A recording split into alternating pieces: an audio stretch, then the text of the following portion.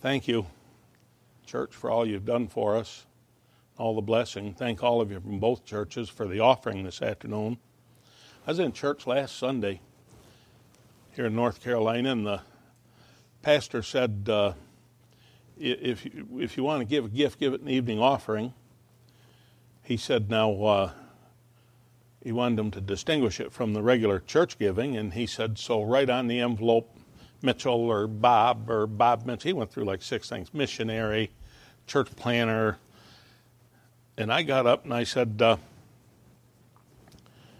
just write on it gasoline. Good night. Gasoline. This awful tax that this president's put on us, it's terrible. We'll go from here to Lake Anna, stay in a state park tomorrow night in Central Virginia. And I'll guarantee I'll fill up. It'll take over $80 worth of gas. And I'll do that 4 times getting home. It used to be that way. It doesn't need to be that way, I don't think, but that's the way it is right now. Nathan, did you get those poles? Did I talk to you about the poles the other night for tapping people on the head who go to sleep? Like they used to in the colonial days, I was saying. Take a pole. Maybe needed. I sat there thinking, what if I want to sleep in a pulpit? Nathan have to tap me on the head. You know, I went to sleep in a church once. Boy, I learned a lesson. I was down in South Carolina. We'd moved down there. Just knew, and we were looking for a church. And we went to this church. This 5-point Calvinist. I didn't know it when I went. He was a very interesting teacher. He had on a Sunday evening the whole room packed out. There were like 300 people. And it was so hot in there. It was packed. And it was in the fall. And I went to sleep right in the middle of his sermon. And he said this. He said, if you live above sin, raise your hand. And I'd been sleeping. All I heard was raise your hand. So, and I looked around like 300 people, and everybody's looking at me. Nobody else raised their hand. I never went back. I couldn't wait to get out of there. I forget how I got out of there, probably through a window, I don't know. But that was the most embarrassing thing that happened to me in church.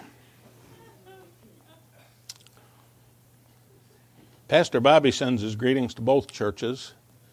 He sent a text and wanted us to greet you folk for him. I understand he's going to be down here in the fall. That guy, I got a text from him yesterday, and he says, Dad, will you be home April the 3rd? Well, I'm going to get home on Friday night. I texted back, yes. He texted back and wanted to know if I'd preach on Sunday. I texted back, no. Isn't that awful? I'm going to get back tired. I'm going to have to go to church Sunday morning, then go back and sit in my easy chair and probably sleep that afternoon. Because I will. I'll be tired. I get tired. But he has Pastor Minot. He said, if you don't want to, I'll get Pastor Minot. So Pastor Minot's going to preach. But then I texted him back later. I said, I thought you weren't going out to Utah until the 17th. And he texts back and says, I'm going down to Missouri to preach a few days for Tom Smith in Missouri. Going to run down there and pack. That guy runs more than any person I've ever known. And he doesn't fly. He either gets on that crazy motorcycle or in that new truck he's got and he takes off. But I'm kind of the same way. If we had to be at, say, a wedding in Florida, I'm going to drive over flying. I just don't like it anymore. I've had over 500 flights in my adulthood, but it ceased back about 20 years ago. 30 years ago maybe, I haven't taken another one. I just like to drive where I'm going. And it got worse during this COVID thing. Well, let's turn in our Bibles to John chapter number 3. Before I preach, I want to pray and thank God for His goodness. Heavenly Father, You have been so good to us. I thank You for Your love for us. I thank You that You shed the love of God abroad in our hearts by the Holy Ghost, and so we love You and we will forever. Oh, thank You. I thank You, Father, that You've justified us freely by Your grace through the redemption that is in Christ Jesus. I thank You, Father, that You have made us what we could never hope to be apart from Your grace, sons of God. Thank You. Thank You for setting us in the heavenlies in Christ. Thank You for setting us in a good New Testament Baptist church. What a blessing. Thank You for all Your goodness to us. Thou art great and greatly to be praised. There's none like unto Thee. None. The prophet said that His name would be called Wonderful. You certainly are wonderful. Now bless in this message this afternoon, we pray. In Jesus' name, amen. We're in John chapter number 3. And I believe probably in both churches, I've been in John chapter 3, 1 through 21 at some time, but this is a message with a little bit different slant. Some things I want to present to you. So follow along with me. We'll read verses 1 through 21. There was a man of the Pharisees named Nicodemus, a ruler of the Jews. The same came to Jesus by night and said unto him, Rabbi, we know that thou art a teacher come from God, for no man can do these miracles that thou doest, except God be with him. Jesus answered and said unto him, Verily, verily, I say unto thee, except a man be born again, he cannot see the kingdom of God. Nicodemus saith unto him, How can a man be born when he is old? Can he enter a second time into his mother's womb and be born? Jesus answered, Verily, verily, I say unto thee, except a man be born of water and of the Spirit, he cannot enter into the kingdom of God. That which is born of the flesh is flesh, and that which is born of the Spirit is spirit. Marvel not that I said unto thee, Ye must be born again. The wind bloweth where it listeth, and thou hearest the sound thereof, but canst not tell whence it cometh or whither it goeth. So is every one that is born of the Spirit. Nicodemus answered and said unto him, How can these things be? Jesus answered and said unto him, Art thou a master of Israel, and knowest not these things? Verily, verily, I say unto thee, we speak that we do know, and testify that we have seen, and ye receive not our witness. If I have told you earthly things, and ye believe not, how shall ye believe if I tell you of heavenly things? And no man hath ascended up to heaven, but he that came down from heaven, even the Son of Man which is in heaven.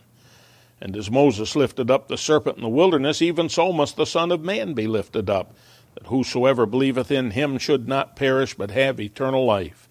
For God so loved the world that he gave his only begotten Son, that whosoever believeth in him should not perish, but have everlasting life.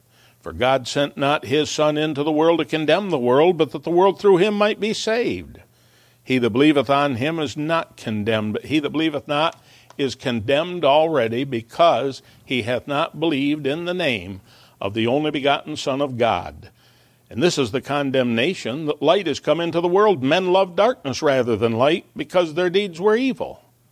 For every one that doeth evil hateth the light, neither cometh to the light, lest his deeds should be reproved. But he that doeth truth cometh to the light, that his deeds may be made manifest, that they are wrought in God. Verse 1 says, There was a man of the Pharisees named Nicodemus, a ruler of the Jews. Now John tells us that Nicodemus was a Pharisee, and a Pharisee he was one of a faction. The Pharisees were a faction who were strict in their observance of the external forms of religion, and they considered themselves eminently more righteous than all other people, even more righteous than other Jews. They were generally hypocrites who thought very highly of themselves, and they despised others, and that's the way hypocrites operate. They think very highly of themselves, and they can't help but despise others. They esteem themselves better than others, which is just the opposite of what the Bible teaches us to do. The Bible says, in lowliness of mind, let each esteem other better than themselves.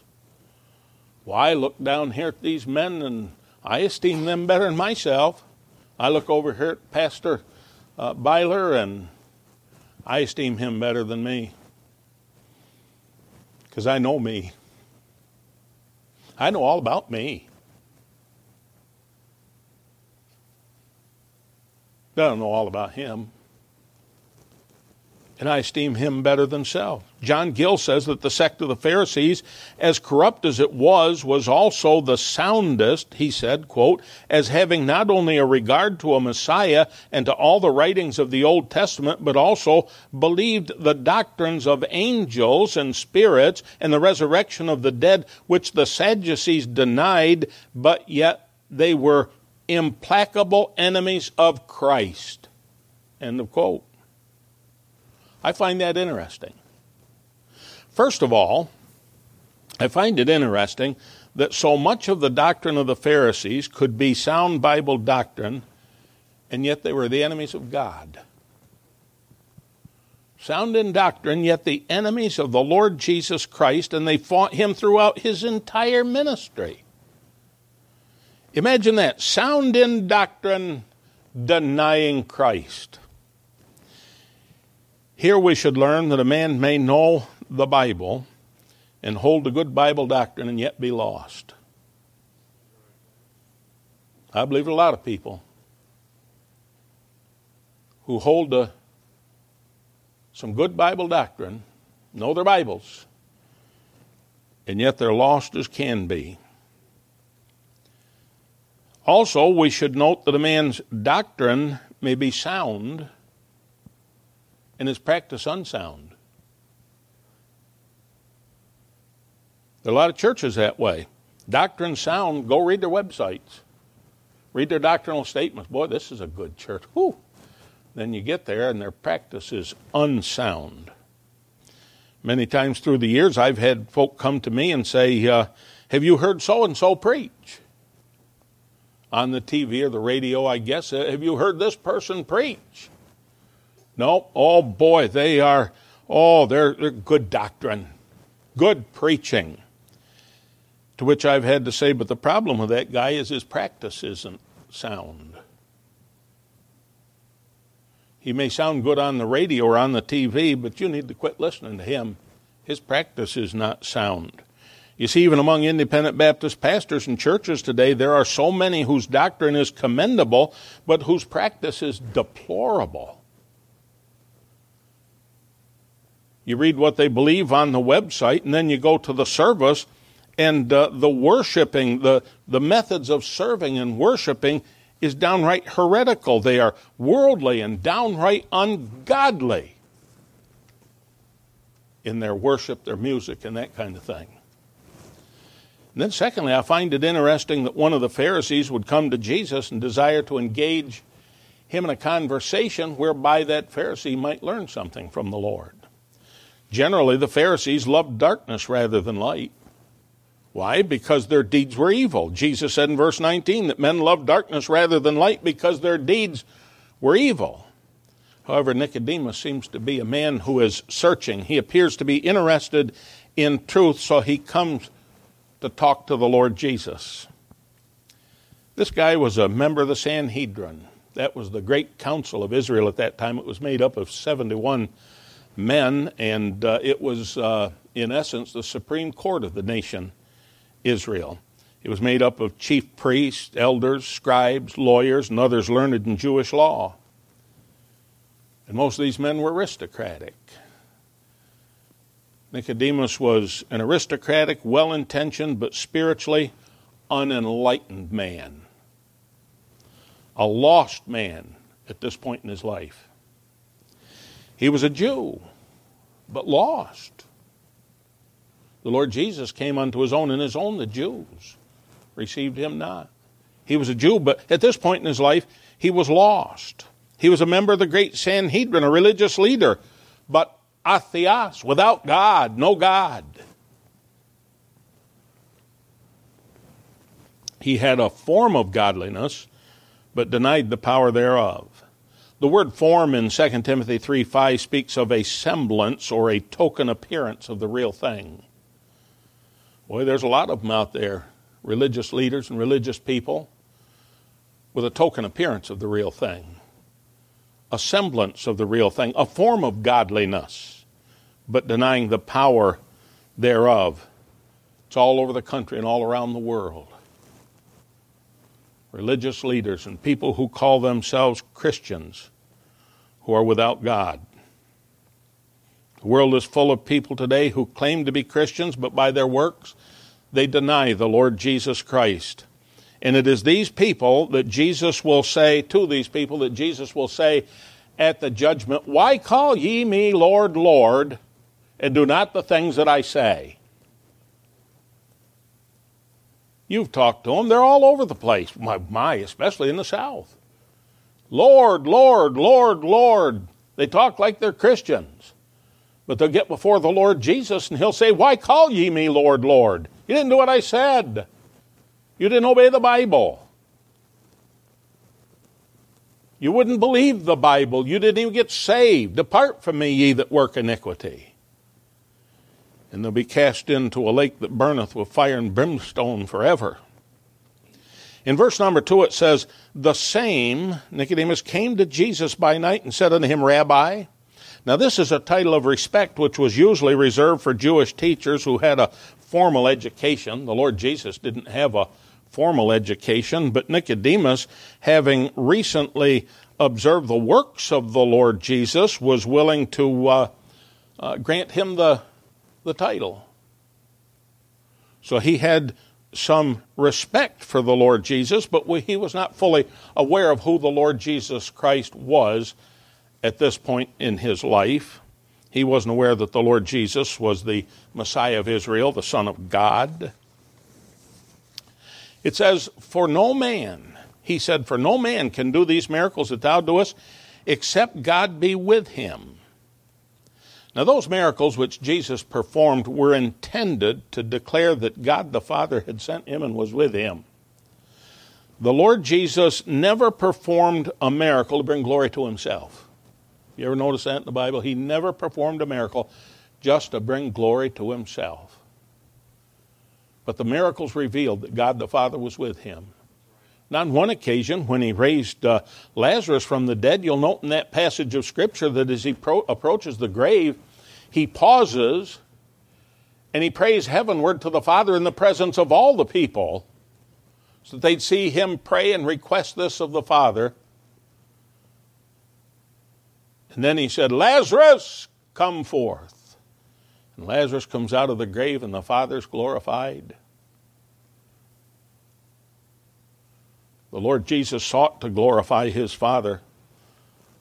Man, we ought to seek to glorify his Father.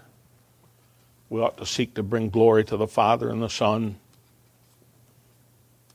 He never performed a miracle simply to display his power and bring glory to himself.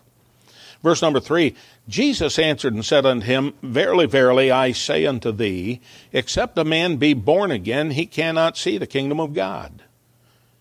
Verily, verily, that's amen, amen. You understand that. Amen properly signifies truth. When John records in the Revelation that Jesus is the amen, the faithful and true witness, it means that Jesus is the truth, the faithful and true witness. And what does the faithful and true witness say? Well, look at the verse. I say unto thee, Jesus, the amen, the truth, the faithful and true witness, I say unto thee, except a man be born again, he cannot see the kingdom of God. Now, please observe in this discourse with Nicodemus that the Lord Jesus teaches him some great Bible truths. I'm not preaching a salvation message per se, though there's enough here to get anybody in this room who's not saved if they'd listen and believe. It's not a salvation message per se. I want us to observe some things.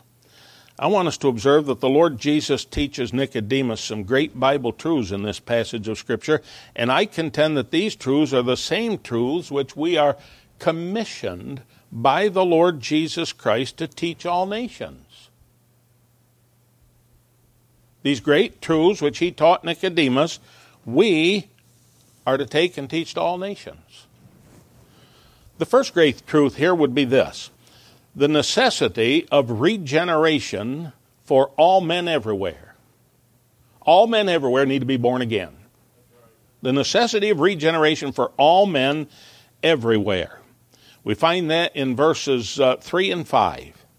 When Jesus says, except a man be born again. When he says, except a man, he uses an expression which is generic, and it's designed to include all men everywhere, and speaks of each and every one of those men, whoever they may be, wherever they may be. Every man, wherever he is, needs to be born again. In all the wide world, every man needs to be born again. So the point then becomes this, that no person anywhere on the face of this earth is off the hook. Every person needs to be born again. Now, in an interview some years back with him, I think it was Red Book magazine that was interviewing him, he backtracked when questioned concerning the heathen who have not heard gospel preaching, and stated that he no longer believed that, quote, pagans in far-off countries were lost, were going to hell, if they did not have the gospel of Jesus Christ preached to them. That's what he said. But that squarely contradicts the Bible. He was dead wrong on that. Jesus said, except a man.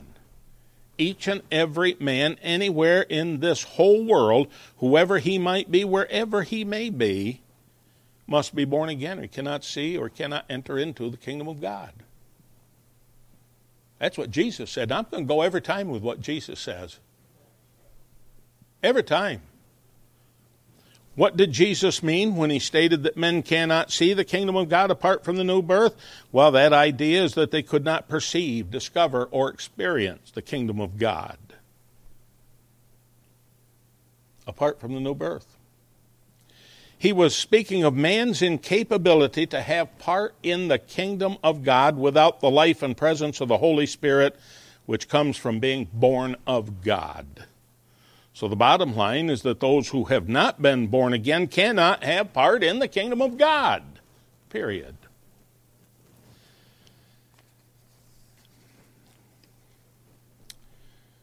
When I was born again, here's what happened. The Word of God was preached to me, and the Holy Spirit brought conviction to bear upon my heart. I realized that I was lost and in need of being saved from sin and hell.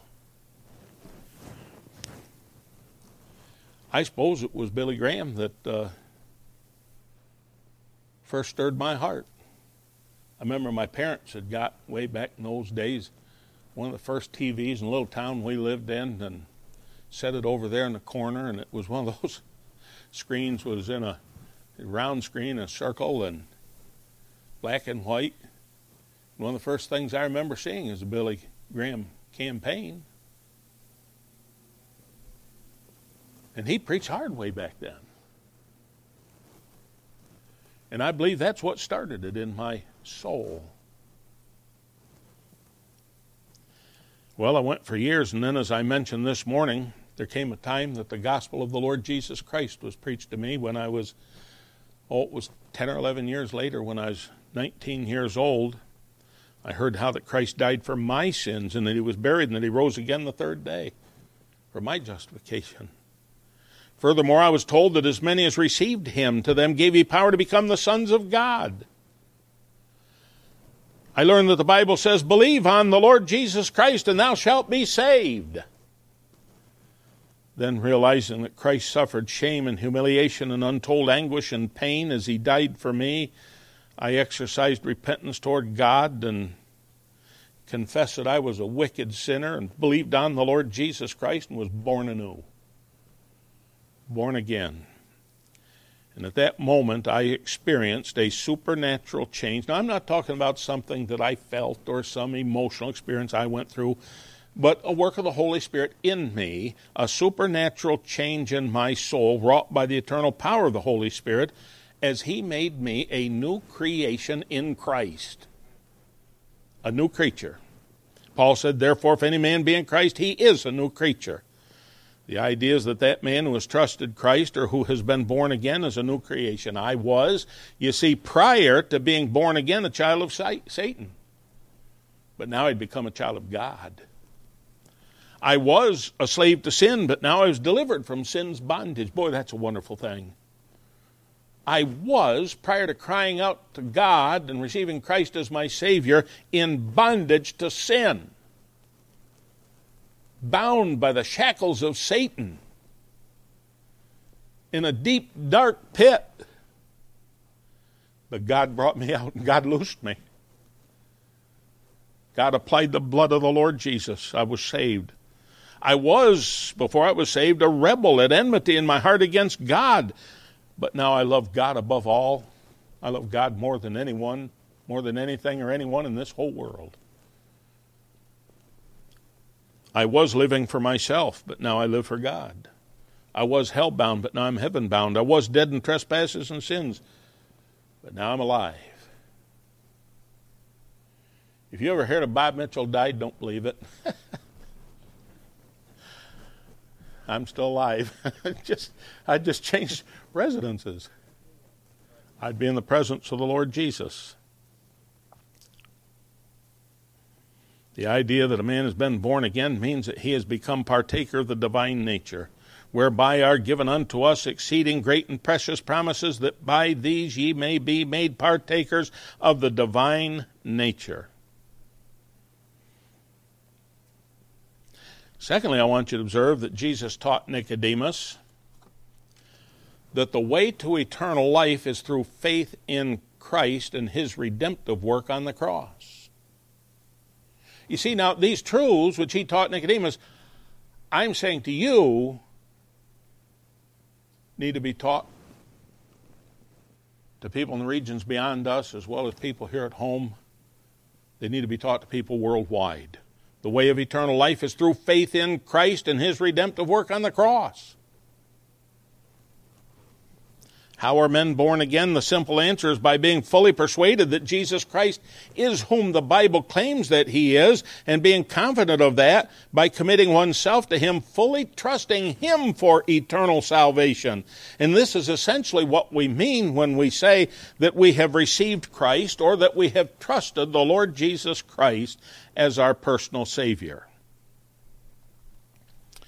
Not one man will ever be born again apart from the convincing work of the Holy Spirit as he uses the Word of God as the Word is preached. So we need to get the Word of God to them. You see what I'm saying? We need to get the Word of God to all the world. We need to get the gospel of Christ to all the world. Peter said, being born again, not of corruptible seed, but of incorruptible, by the Word of God, which liveth and abideth forever. The Holy Spirit opens a person's heart to receive the Word, and then by means of the Word of God, we are ultimately quickened or born again, born anew, born from above. And then no man will ever be born again who is not convinced of his sin and experiences repentance as he believes in Christ. So first, the Holy Spirit opens the heart, making the sinner sensitive to sin, sensitive to the Word of God, but he is not born again without contrition, true repentance, and faith. The Holy Spirit opens the heart to the Word convicts, and the sinner responds. Saving faith is believing God based on his testimony and relying on Jesus Christ and him alone for salvation. And that essentially involves faith in his redemptive work. The redemptive work of the Lord Jesus Christ involves him as the sinless Lamb of God, becoming our blood sacrifice as he gave his life on the cross of Calvary for us. And as Moses lifted up in the serpent in the wilderness, even so, he said, must the Son of Man be lifted up.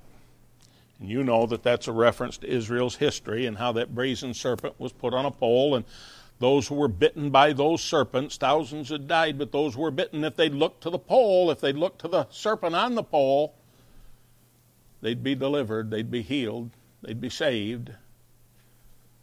I used to wonder when I was a young Christian, why a serpent to represent the Lord Jesus Christ? Well, it represents the fact that the Lord Jesus Christ bore our sins in his body on that tree. And when we look to him who bore our sins in his body on that tree, we can be saved.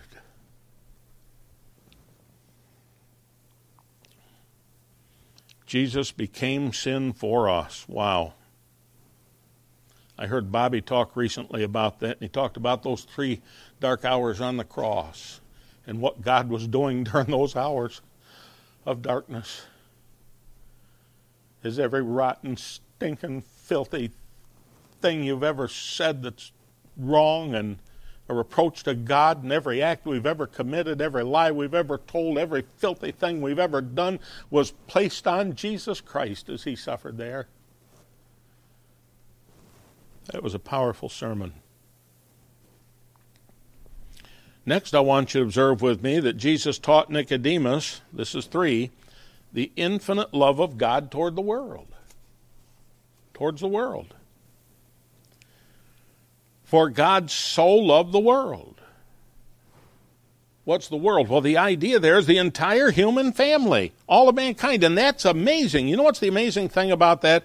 It's a reference to an ungodly, unlawful, ungovernable, rebellious race which has continually resisted God and been at enmity with him. Yet God so loved that race. He loves the world, and his love is expressed in the giving of his Son into the hands of these same filthy rebels to crucify his Son. That's how much God loves us. God loves you, and he desires your welfare. God loves the world, and he desires the welfare of men. When I say men, that's generically men, women, boys, and girls, all people. God is not willing that any should perish, but that all should come to repentance. The degree of his love was that he so loved. Somebody said there's an eternity in that little word so. God didn't just love, he so loved the world that he did this. He gave his only begotten Son. The idea behind only begotten is an only child, but even more than that, it refers to the only one of a kind. There's none other like him. Never was, never will be. His only begotten Son. John Gill said, no other than his Son by nature, of the same essence, perfections, and glory with him, begotten by him in a way inconceivable and inexpressible by mortals, and his only begotten one, the object of his love and delight, and in whom he is ever well pleased, and yet such is the love of God to Gentiles as well as Jews, that he has given him in human nature up into the hands of men and of justice, and to death itself. My, what God did for us. The infinite love of God. And then number 4 and last, we observe that Jesus taught Nicodemus that the unbeliever is under condemnation. Verse 18.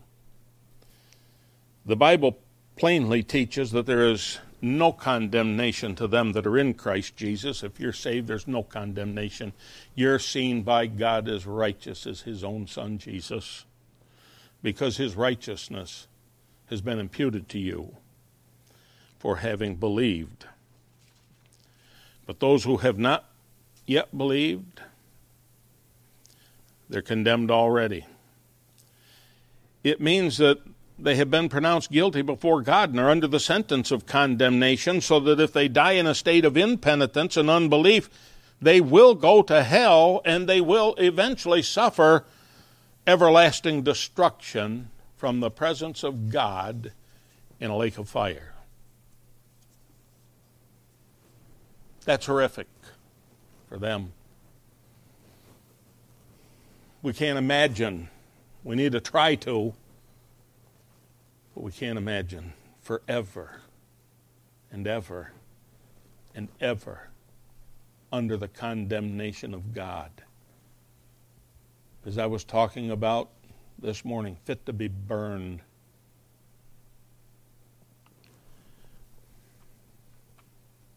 So I conclude, this Pharisee named Nicodemus approaches the Lord Jesus, and the Lord teaches him some great Bible truths.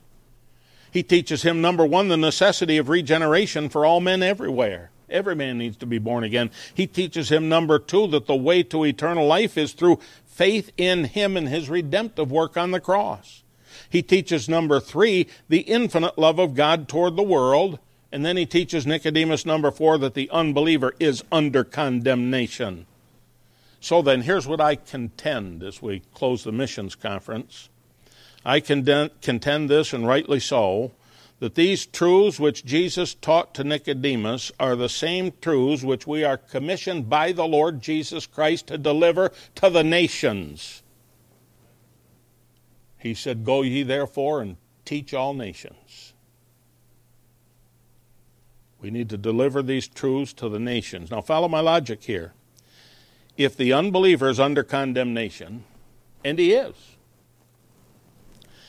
and if he will go to hell if he dies in his sins, and he will, and if he must exercise repentance toward God and faith in Christ in order to be saved from his sins, and he must, and if faith cometh by hearing, and hearing by the word of God, and it does, then we must get the glorious gospel of Jesus Christ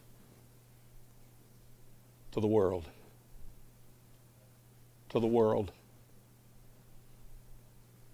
We've got to reach people at home, and we've got to send those missionaries to the regions beyond to reach people who are dying, facing hell and everlasting destruction in a lake of fire.